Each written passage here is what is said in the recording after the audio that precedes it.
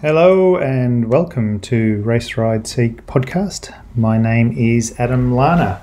We're at episode 2, series 3, and last week we spoke about the Vic Divide with Lewis Ciddor. Thank you very much for that, Lewis. It was a very insightful look at the race you put on. Since then, it has been won and run by good old Lewis himself.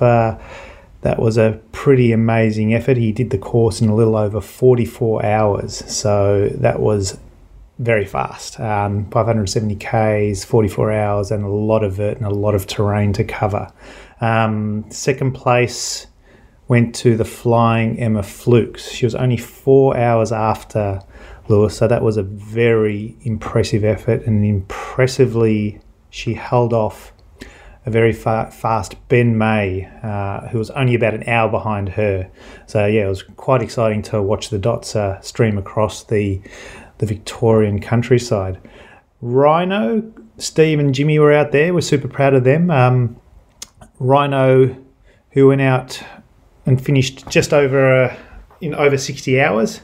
He came in off no riding or training, and took a Kevin and beefed up Kevin as much as he could to finish 6th. Very well done, mate. Super proud watching you get out there and do that. And then we had Steve and Jimmy who single-speeded it out there, and they did about 70-odd hours. So Steve had a couple of electrical problems at the start of the race, which sort of held him up a bit, and his race didn't quite go according to plan, but in the end, he overcome some hurdles, and he was super chuffed to finish alongside Jimmy. They almost had a sprint finish at the end. But overall, it was amazing. 42 riders started. Congrats to Lewis again on putting on an amazing race. Out of those 42, I think there was about a 60% finishing rate. Obviously, some people wanted to finish it in 2 or 3 days. Other guys just wanted to tour it, and then there was a bunch of other people who just wanted the challenge of finishing it. I mean, it's an extremely tough course. And today, in this week's podcast, I'm speaking to one of those guys who really wanted to set the challenge to finish the race. It's a man, I guess, a Curve customer. He's a lovely guy, and he's one of those guys you don't normally associate with these sort of rides. His name's Patrick Boutellier, raised in Switzerland as a watchmaker. Yep, that's right. He's a watchmaker, and he's Swiss.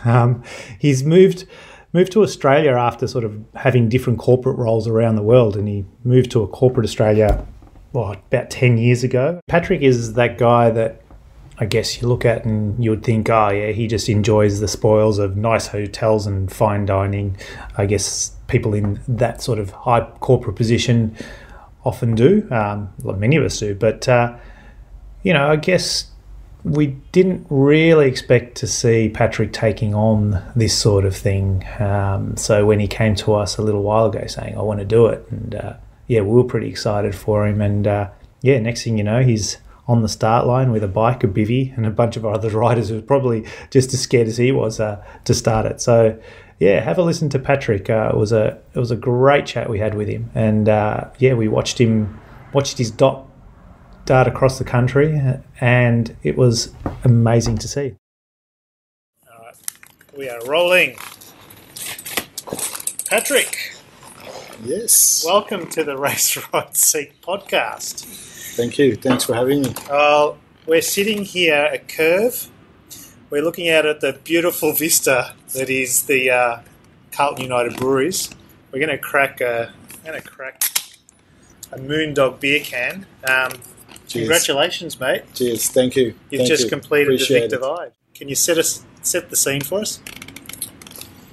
Yeah, no, I definitely can. I mean, for me, it was something which I always had on my bucket list. I always admired you guys here at Curve with all the different adventures that you are doing. And I always thought, wow, one day I would like to do something like that. Yes. And you've done it. Yeah, no, now I can say I've done it. It's pretty amazing.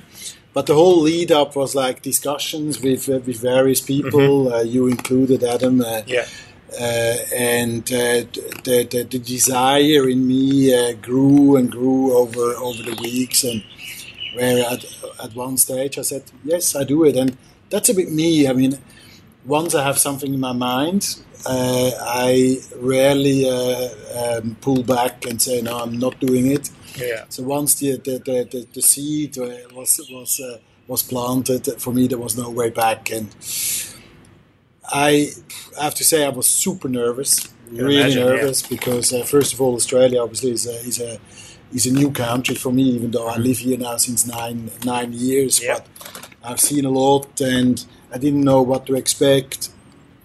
The night before the start, I struggled sleeping. Okay. Because all the things went through my mind. So you had to start pretty early, and sure enough, the night before you literally can't sleep. Correct. And I had a busy day at work. Came home relatively late. Yeah. And had to rush things. Had to make sure that I had packed what I wanted to pack. And then at 6 o'clock in the morning on that Saturday, the 29th of February, I was at the starting line and looked around and looked at all the different other competitors, and I was like, okay, here we go. All right. So to paint the picture, so Patrick, you looked around and you saw all these different people. I must say that you probably didn't look like most of the people that were about to start the start line. What do you do for a living, and how do you reckon you differed a little bit from the other people starting? I looked at all these people and I admired all of them. Yeah. Obviously, I'm not wearing a beard, so I'm not hipster enough maybe to be in that scene. Yeah. However, I didn't feel any different because I think I had the same desire. Yes. Same fears, I'm sure. Exactly, as they all had. It was actually interesting. There was a guy from Sydney, I think his name was Dave, and he was a bit of an older guy, and I could see he was really nervous. He told me about all the precautions that he took and all the equipment he took with him. He had a snake band with him and so on. And I have to say, snakes was actually one of my biggest fear I had. Yeah, okay. And I was like, shit, should I have taken a snake band with me as well? But to come back to your question, I mean, I come from a completely different background. Yeah. I'm a watchmaker myself. I have a very corporate role Yes. in the watchmaking industry. So it's an environment which is, So here is Patrick, a watchmaker, about to embark on the Vic Divide. I guess, as you said, like a lot of people would have been supporting a beard, doing all this, being bike packing sort of guru types, yet you're on the start line from a corporate background. Like, yeah, that would have been pretty, I guess, daunting in some way, or? very, Yeah. very, very daunting, because I looked at these guys and I thought like they have much more experience than I have. They looked like they have done it a few times. They know all the in and outs, but it was funny. I was probably doing the first few kilometers, and then suddenly a young guy started chatting me up, and we had introduced each other. Yeah. So what are you doing? What are you planning? And the first question that everybody would ask you, so how many days are you planning to do it? They didn't care about where you worked. No. It was just how many days. That was honestly, I think 99% was always the first question. Yeah. And what was interesting as well, because I thought I had quite a lot of stuff with me, but then probably the second person came and said, "Gee, you're traveling light." And I was like, I travel light. Yeah. I watched the night before the YouTube video of Steve and Rhino about their competition of what they were packing, and I thought like, gee, I have far too much stuff with me. Yeah. But anyway, so I got into it, and daunting in a lot of ways, but I just went for it. And so, I mean, on the last podcast, we talked about the Vic Divide. Can you give your brief overview of it? Like, can you briefly explain to the people listening what the Vic Divide is about? So the Vic Divide is a race over 550 kilometers. This year it was a bit longer because there were a few tracks were closed because of the bushfires, or the recent bushfires we had. So it was, I think, 571 or 572 Ks. Yeah.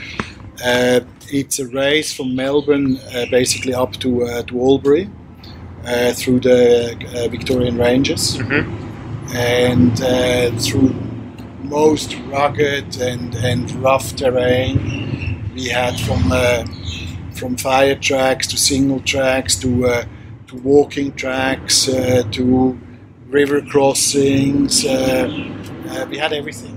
Yeah, sorry about the noise if you can hear that, people. We're just, so right through the high country. What was your highest peak that you hit on the Vic Divide? The highest peak was Mount Buller. Yep.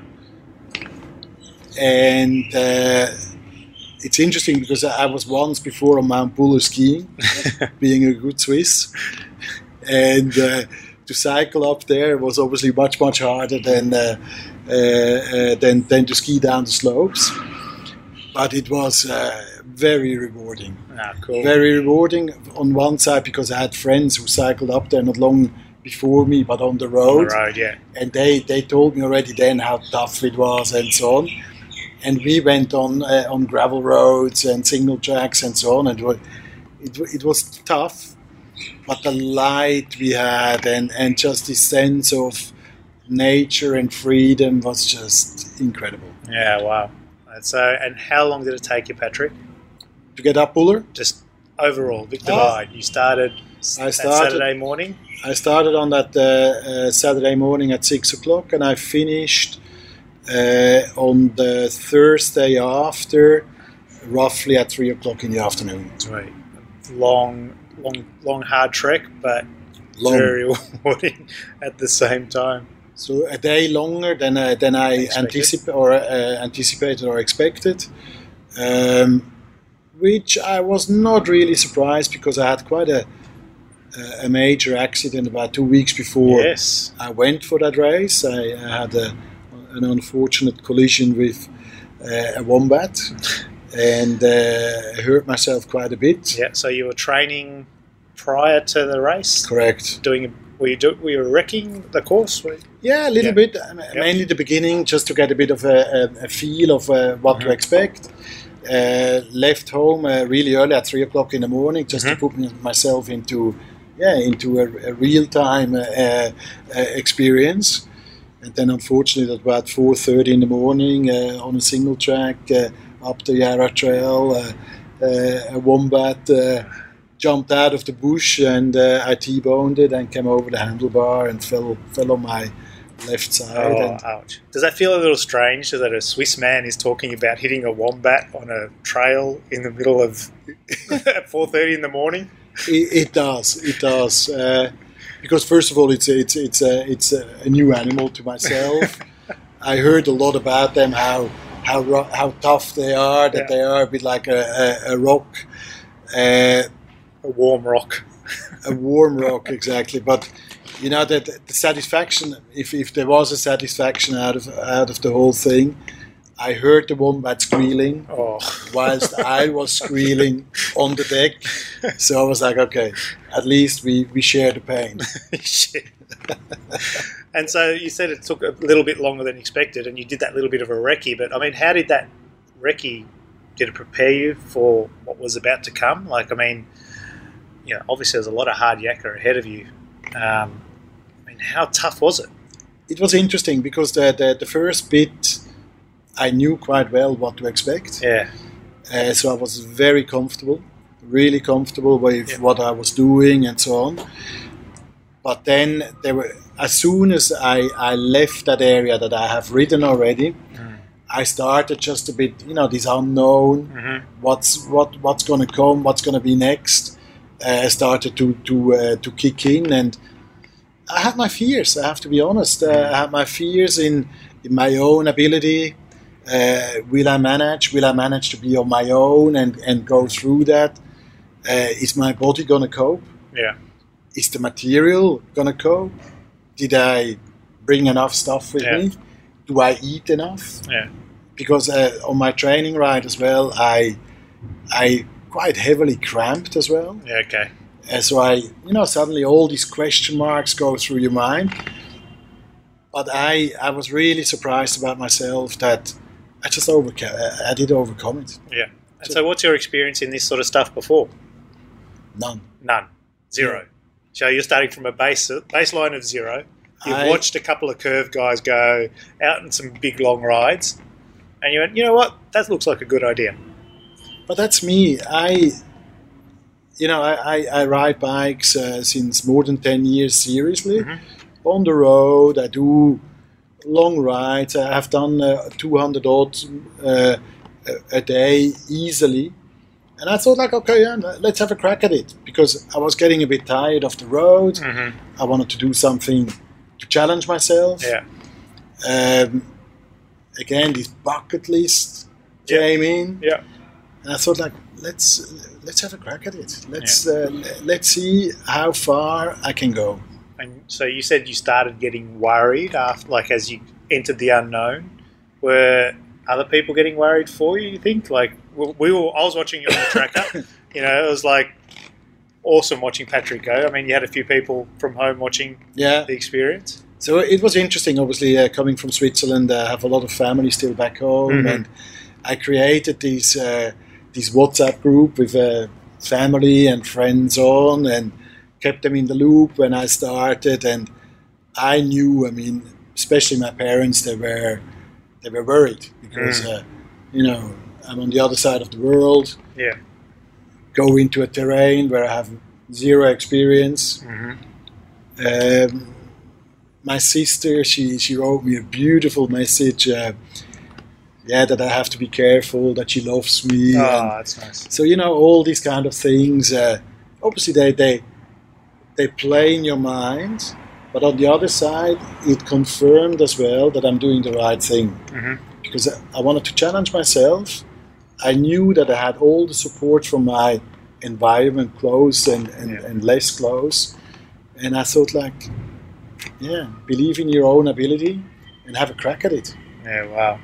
So that's pretty impressive to go through what you just did, from a base of zero.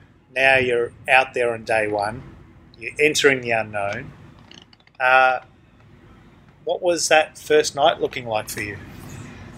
So the first night was in Marysville. All right. So you got to a nice, safe place, correct, a nice town. Yep. We got to Marysville.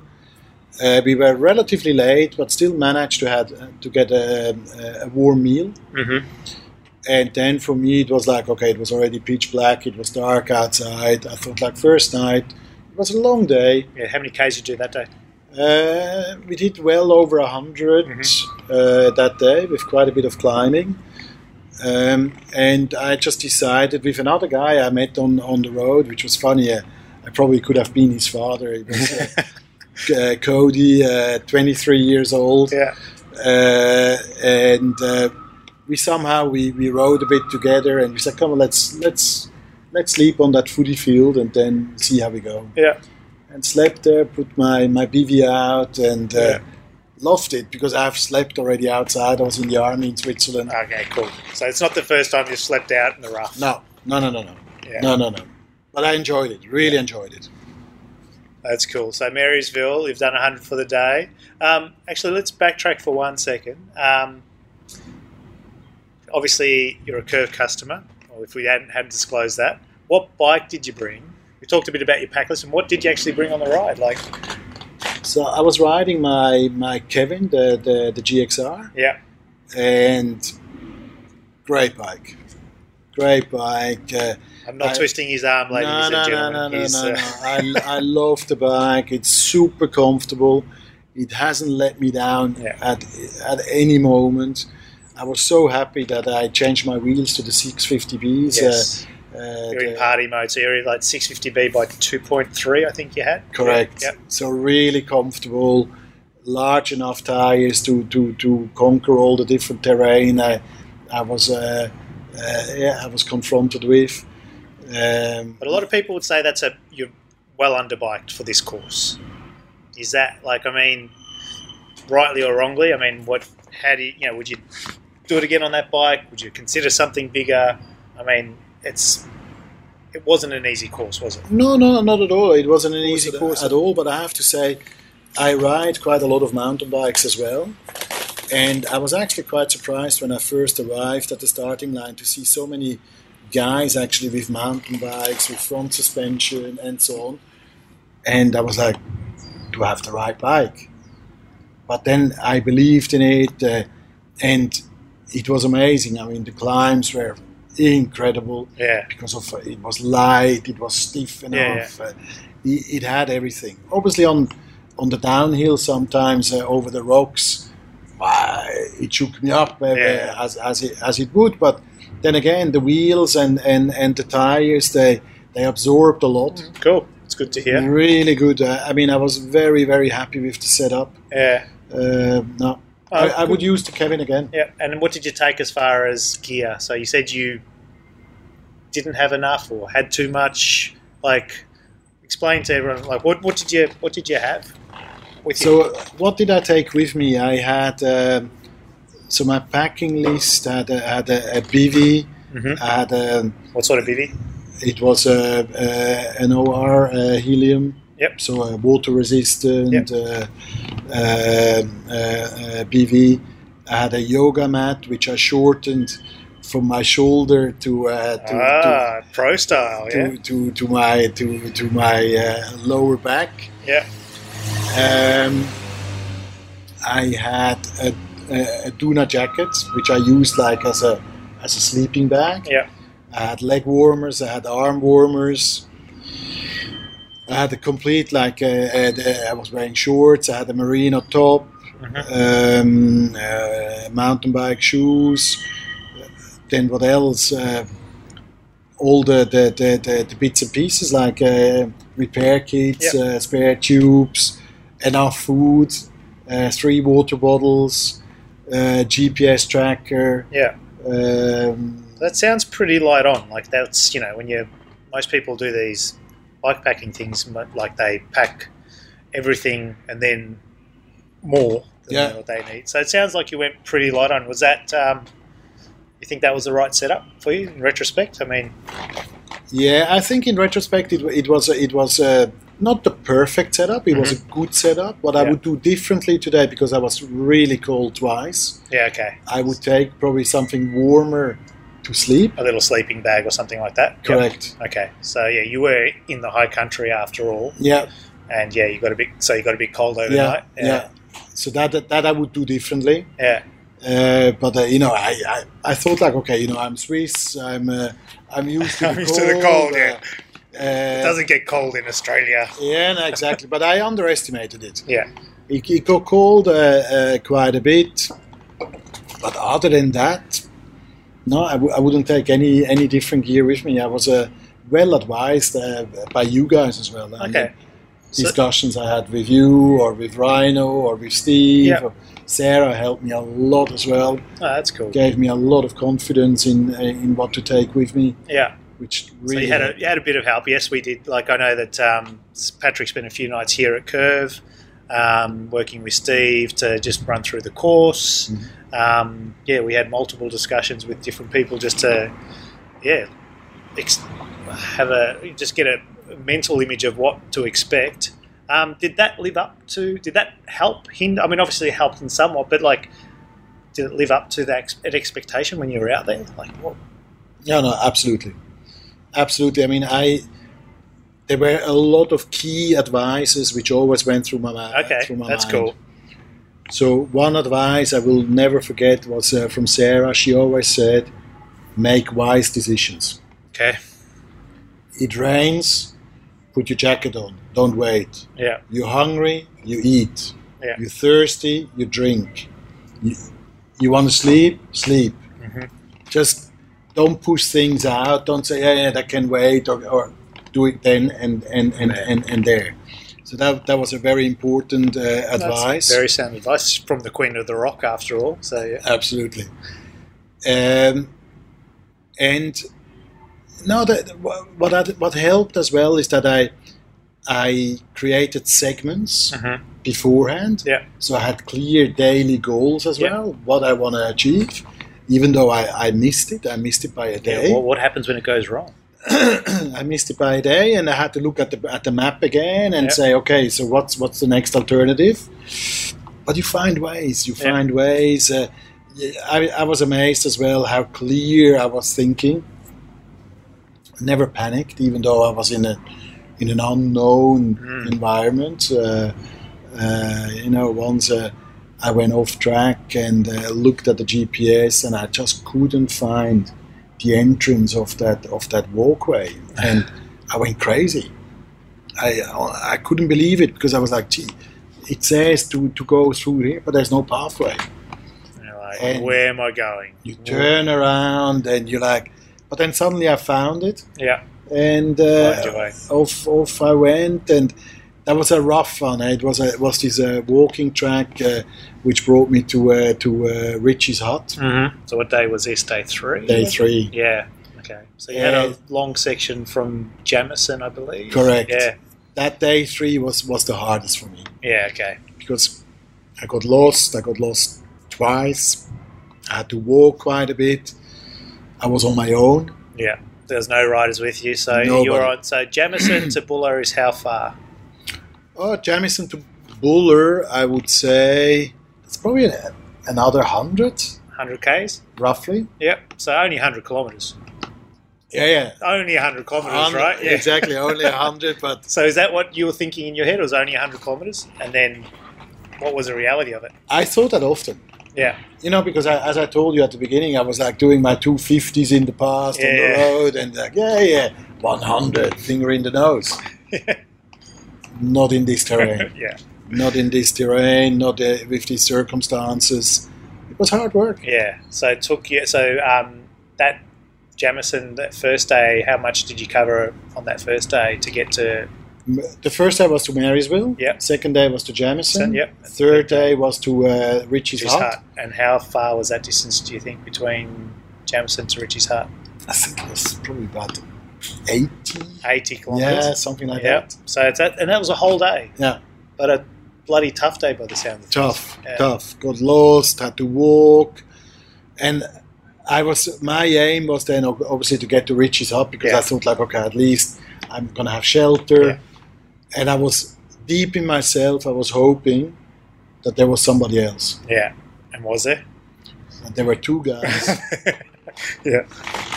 And honestly, it was so beautiful. I arrived and I was done. Yeah. Mentally cooked. Yeah. Physically done. Yeah. And I arrived there, and there was this guy sitting, Thai. He was sitting on a tarp. Yeah. Waved at me, and I went over, and he maybe quickly hello, gave me something to eat. Oh, that's cool. And I was like, bloody hell, how good is that? How good is that? And just from going to that low point to just receiving that human kindness would have been pretty incredible, pretty special. Yeah. So what I did is I parked my bike. It was close to a river. I undressed, was wearing my bibs, and had a quick dip in the river. Nice. Washed myself, and prepared for the night. And that was a very, very cold night. Yeah, okay, a cold night. Yeah, very cold night. How did you combat the cold night? Like, I crawled to my whole body together, and then after a long day like that, you're pretty physically tired. So you want to sleep. Yeah, okay. You want to recover. You want to relax, and I couldn't. But luckily, we managed to get a fire going. I got the fire going, yeah. And that warmed me up a little bit. Yeah. But then next day, How was it waking up? You're in the middle of nowhere at this little hut. Was it a good feeling? Was it like a feeling of dread ahead of you? Because you got this big mountain now to climb. No, I was looking forward to it. Oh, cool. I never had this feeling or this desire to stop. Yeah. Stopping was not an option. And how were the legs that morning? Yeah, they were sore. Yeah. They were sore. I started to have my sore bits. My hands were sore, and my neck was sore. But I pushed through. Yeah. It was just You find solutions. Yeah, cool. And you had to do it. So you woke up, ready to go.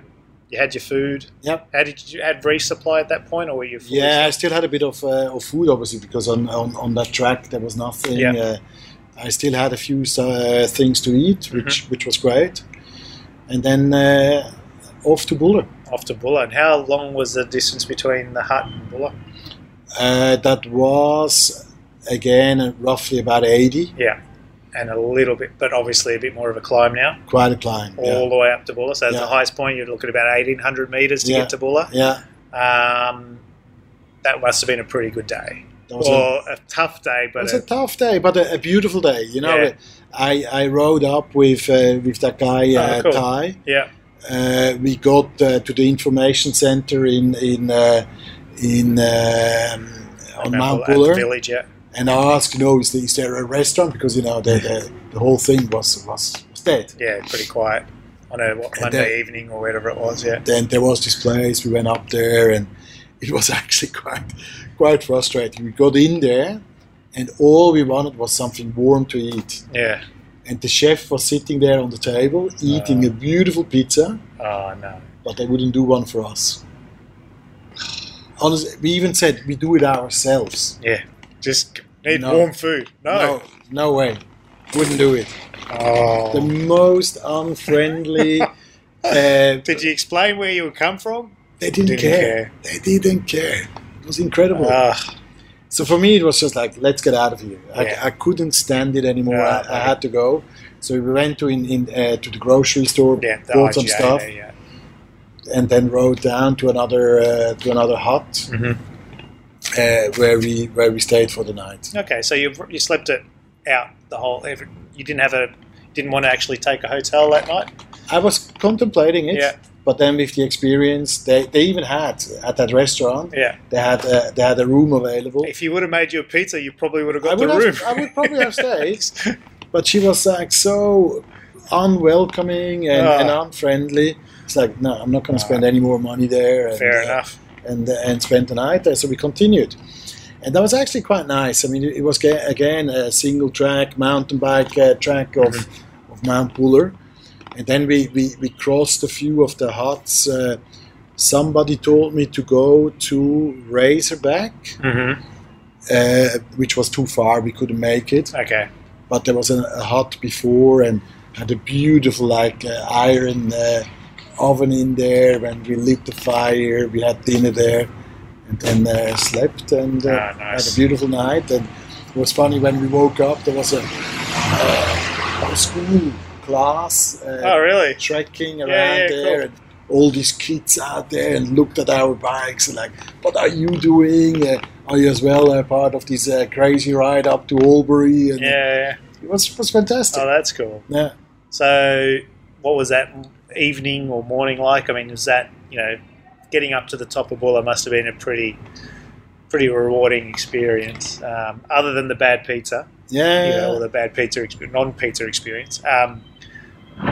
Can you paint that picture for us? Well, when I got up there, obviously I knew that it was the highest point of the ride. Yeah. Obviously there was a lot of satisfaction with that I conquered that. And then we rode down, sunset kicked in. Cool.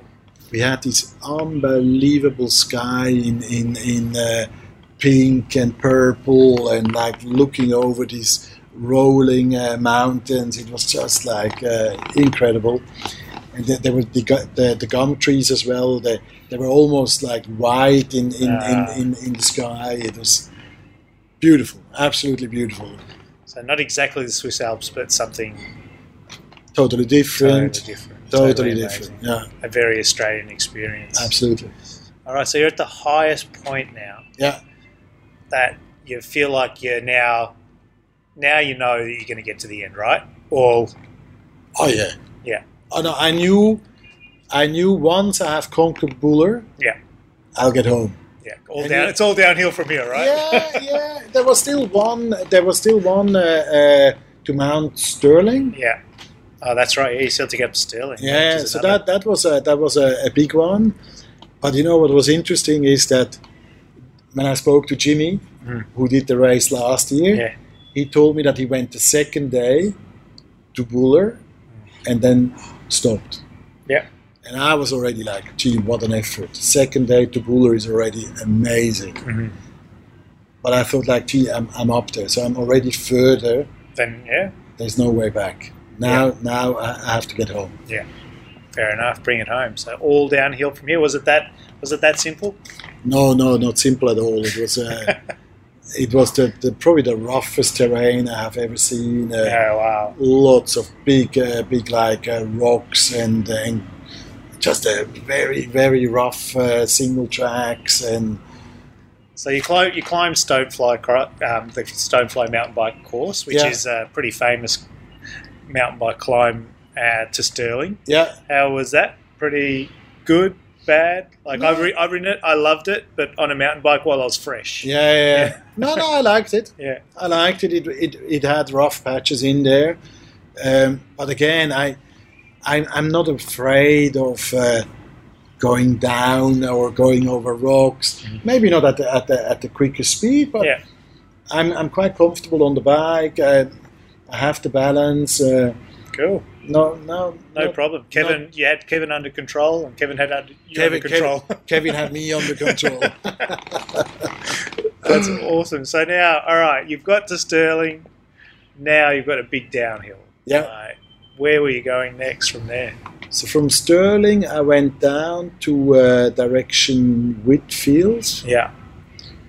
And so it's all downhill, easy, right? Yeah, relatively easy, but there was a lot of zigzagging around the fields, and it started raining. Oh, really? So lots of rain. Oh, so you got rain before Whitfield? Oh yeah. Oh wow. Okay. So I got into Cheshunt. Yeah. And went into the general store there, drenched. No. And there was this lovely young sales girl, and she made me 2 bacon on egg, and nice. It was really amazing. Did you get a chance to dry off? Or? A little bit, not much, really. But for me it was just I had to continue. Yeah. So what time did you get into Chesham then? That was probably around 2 o'clock in the afternoon. Yeah. Okay. But my goal was that night I wanted to sleep in Myrtleford. Yeah. So Myrtleford's big stop, big town. Yeah. Did you sleep rough that night? No. Nope. There was my one night I went into a motel. Yeah. And it was funny because I left all the others behind me, so I pushed. Oh, nice. Yeah. So from 2 o'clock you're in Chesham, and then you push through. What time did you get to Myrtleford? I'd say it was probably about 8:30, 9 o'clock. Yeah.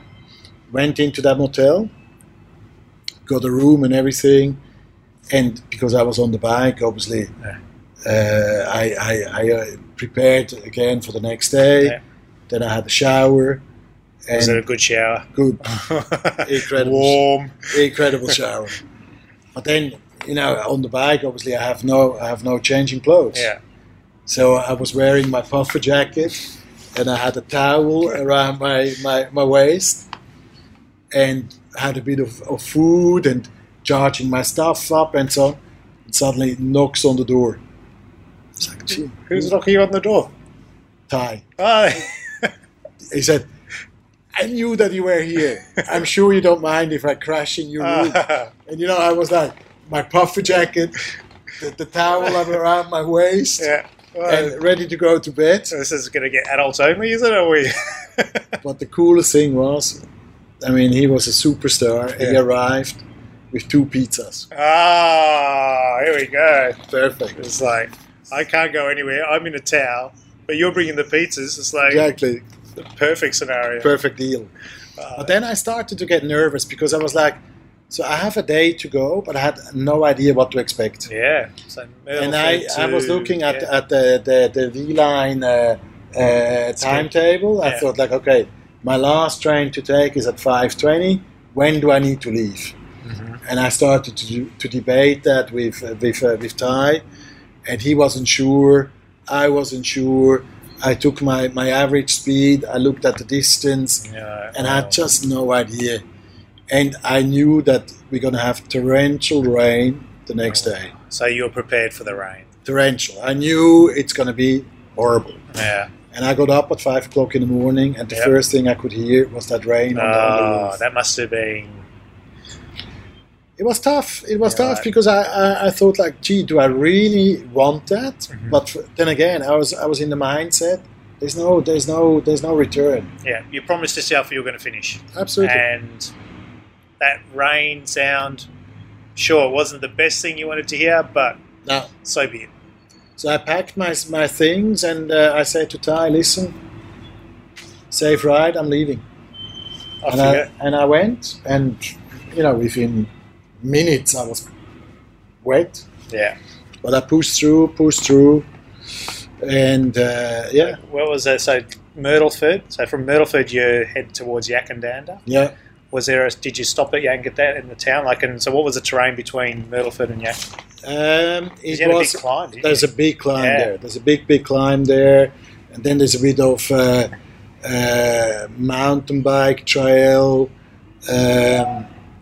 But I stopped in Yakandanda because everybody stopped there, and I thought, I need something. So I went in there in this coffee place, and you should have seen the face of these people. They all looked at me like, what are you doing on the push bike now in a day like that? It's pissing down rain. You're in the middle of nowhere in a small town called Yakandanda, and the coffee shop people look at you and go, what the hell? Exactly. What are you doing?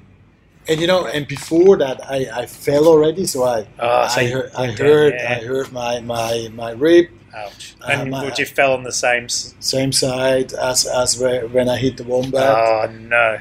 Hurt my leg. Oh! And I arrived there. How were you looking? How do you think you? They all looked at me like he was like hit by something or. Yeah. But anyway, so I got a piece of carrot cake, a beautiful coffee. Yeah.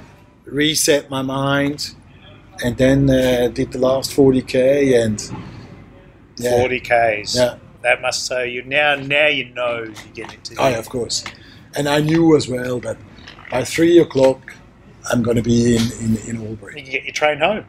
I can take the train home. Right. Exactly. So, all right, can you? Those last few Ks, can you explain what the emotions were going through? Can I do that after the toilet stop? Yes, we can. I've got to do the same thing. Perfect. Oh, man, I feel much better now, Patrick. Much better, exactly. We've both had a toilet break because we've been sitting here drinking beer and chatting about our Patrick's experience. All right, now, before we get to that finish line experience, right? I mean, it sounds like, obviously it was hard, but it sounds like you almost did it. It was too easy in some way. Did you give me a low point? Well, I had 2 low points. The first low point was day 3, when I got lost. Oh, lost. Okay. So I was on my own. I cycled for about an hour in the wrong direction. It was actually amazing because I only realized that after. But obviously, my family, my friends, they followed me on the tracker. Yeah. They followed my dot, and I had so many messages. From my wife included. Yeah. Saying, Patrick, you're going the wrong way. Yeah.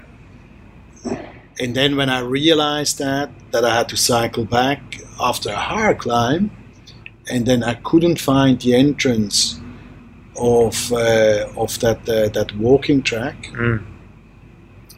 I was pretty devastated. Yeah. And frustrated, and I started to doubt myself. Yeah, okay. And to the point where I almost became a bit emotional. I was like, gee, am I really... It gets pretty... You get pretty raw out there. I mean, totally. There's nothing else. No. You've only got the nature, which is obviously amazing, your bike, and a pink line that you've got to follow on your tracker. Correct.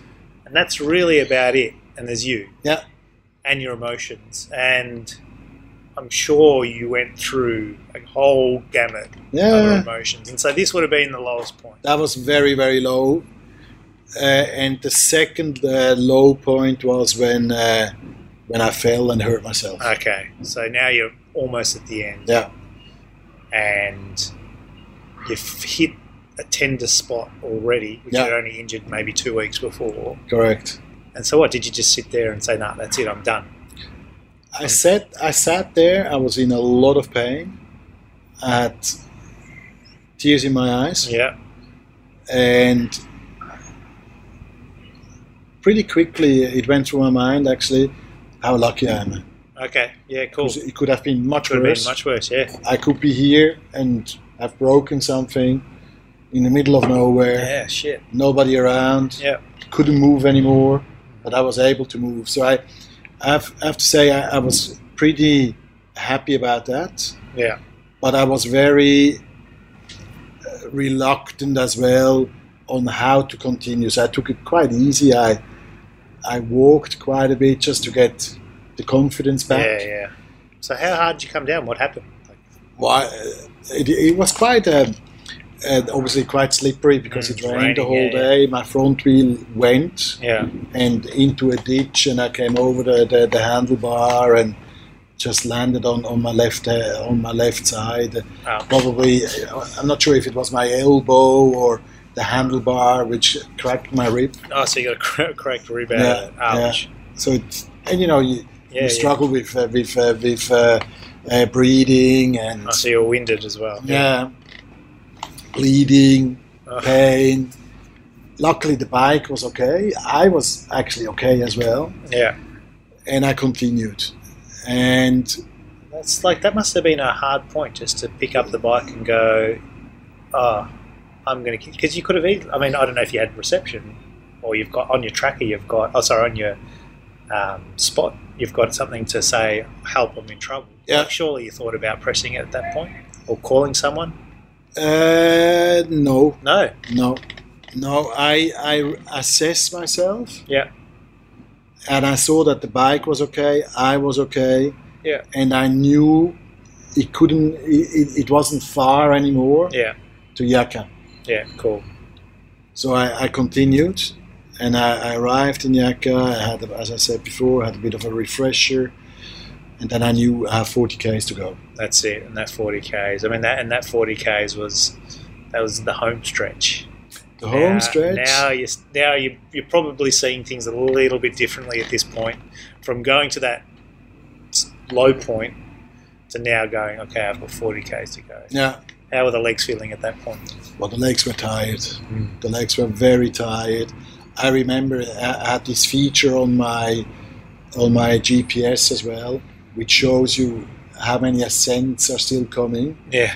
And how many meters I have to do. Yeah. And I still remember I did fast forward on my display just to see how much more to expect. Yeah.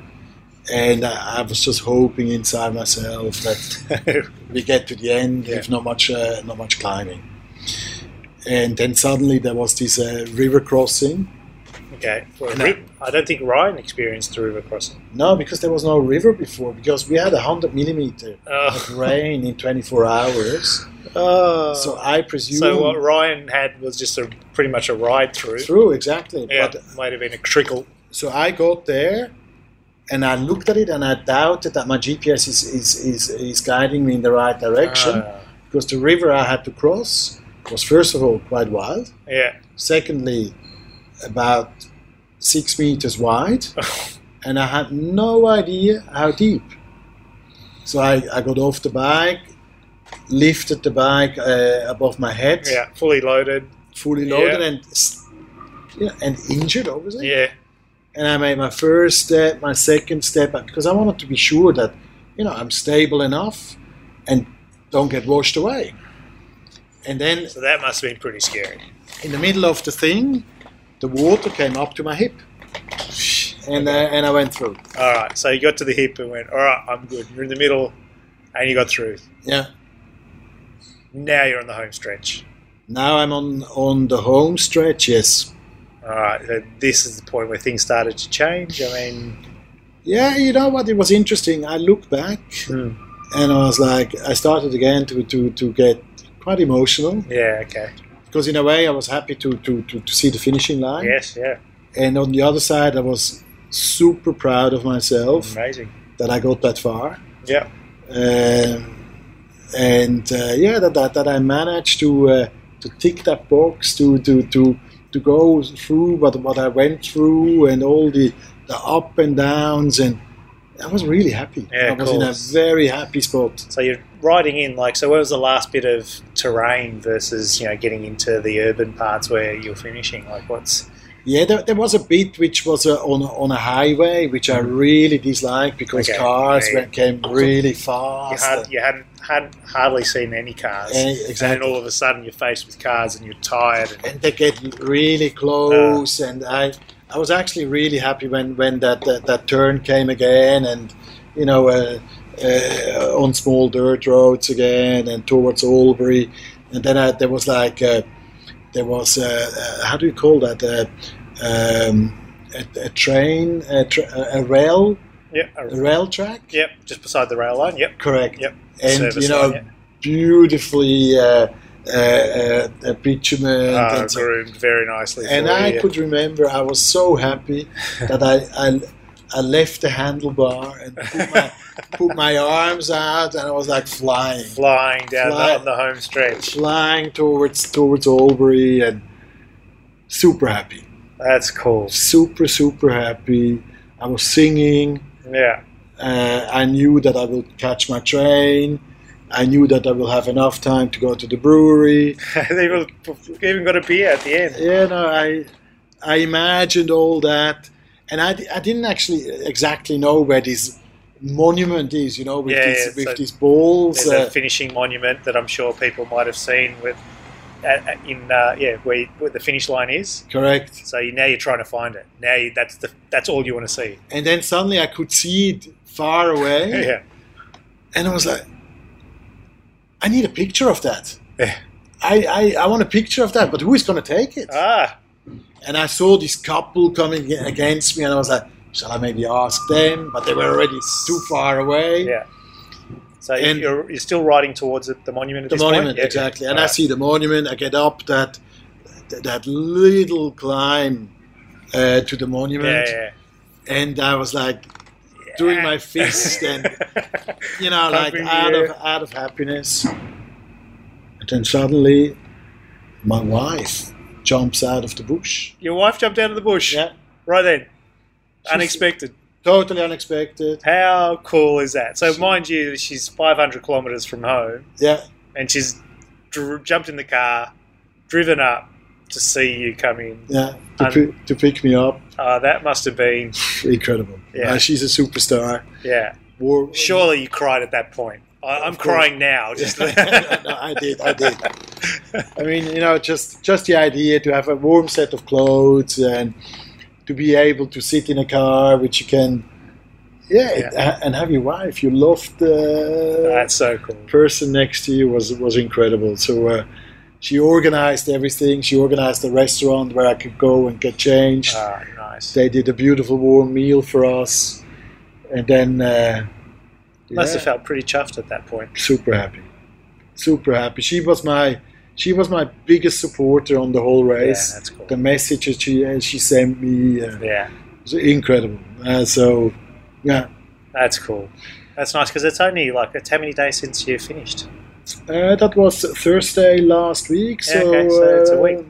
Almost a week. Just less than a week ago you finished, and you had this experience just less than a week ago. Now we're talking about it. I mean, that's pretty special. For me, sitting here, watching you go through this, I mean, it's part of the reason why Curve and I do what I do here at Curve is to help deliver this. And I'm stoked and absolutely stoked to see what you went through and hear and share this with you. So, thanks mate, congratulations. Thanks a lot. It was an amazing experience, and. You know what, I have to say, thank you, Curve, as well, because you made it possible. You supported me. You were here. We had long discussions, and I'm so happy that I met you guys and this community. Yeah, cool. And we created this friendship that is very, very important to me. It's very, I mean, I said I'm chuffed to be part of it. So thank you. All right, so it's been now 6 days since you arrived. Yeah. You've crashed twice. Yeah. How are you feeling now? How's beyond proud? How's the body feeling? The body feels actually pretty okay. I'm amazed. I mean, I'm 50 in a few weeks. You wouldn't, you can't see Patrick now, but you wouldn't think he's 50. So, thank you. No, the body's fine. I have still a bit of numb hands. Yeah. But the left hand, the left hand is definitely getting better. The right is still a bit numb. Mm-hmm. Other than that, I'm fine. I mean, the rib hurts. Yeah. Legs are fine. Have you been back on the bike since? No. Not yet. No. Okay. No, I haven't, but I will, and I'm already thinking about the next challenge. The question that always happens: what next, Patrick? I know. I think about it. Yeah, that's cool. I really think about it. I know already what I would do differently next time. Okay. Yep.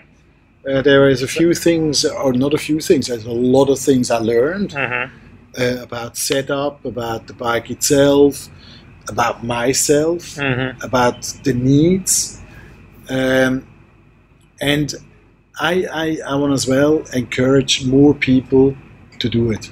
Yeah, cool. And that's what was my last question. Literally, was would you recommend this? 100%. Yeah, 100%.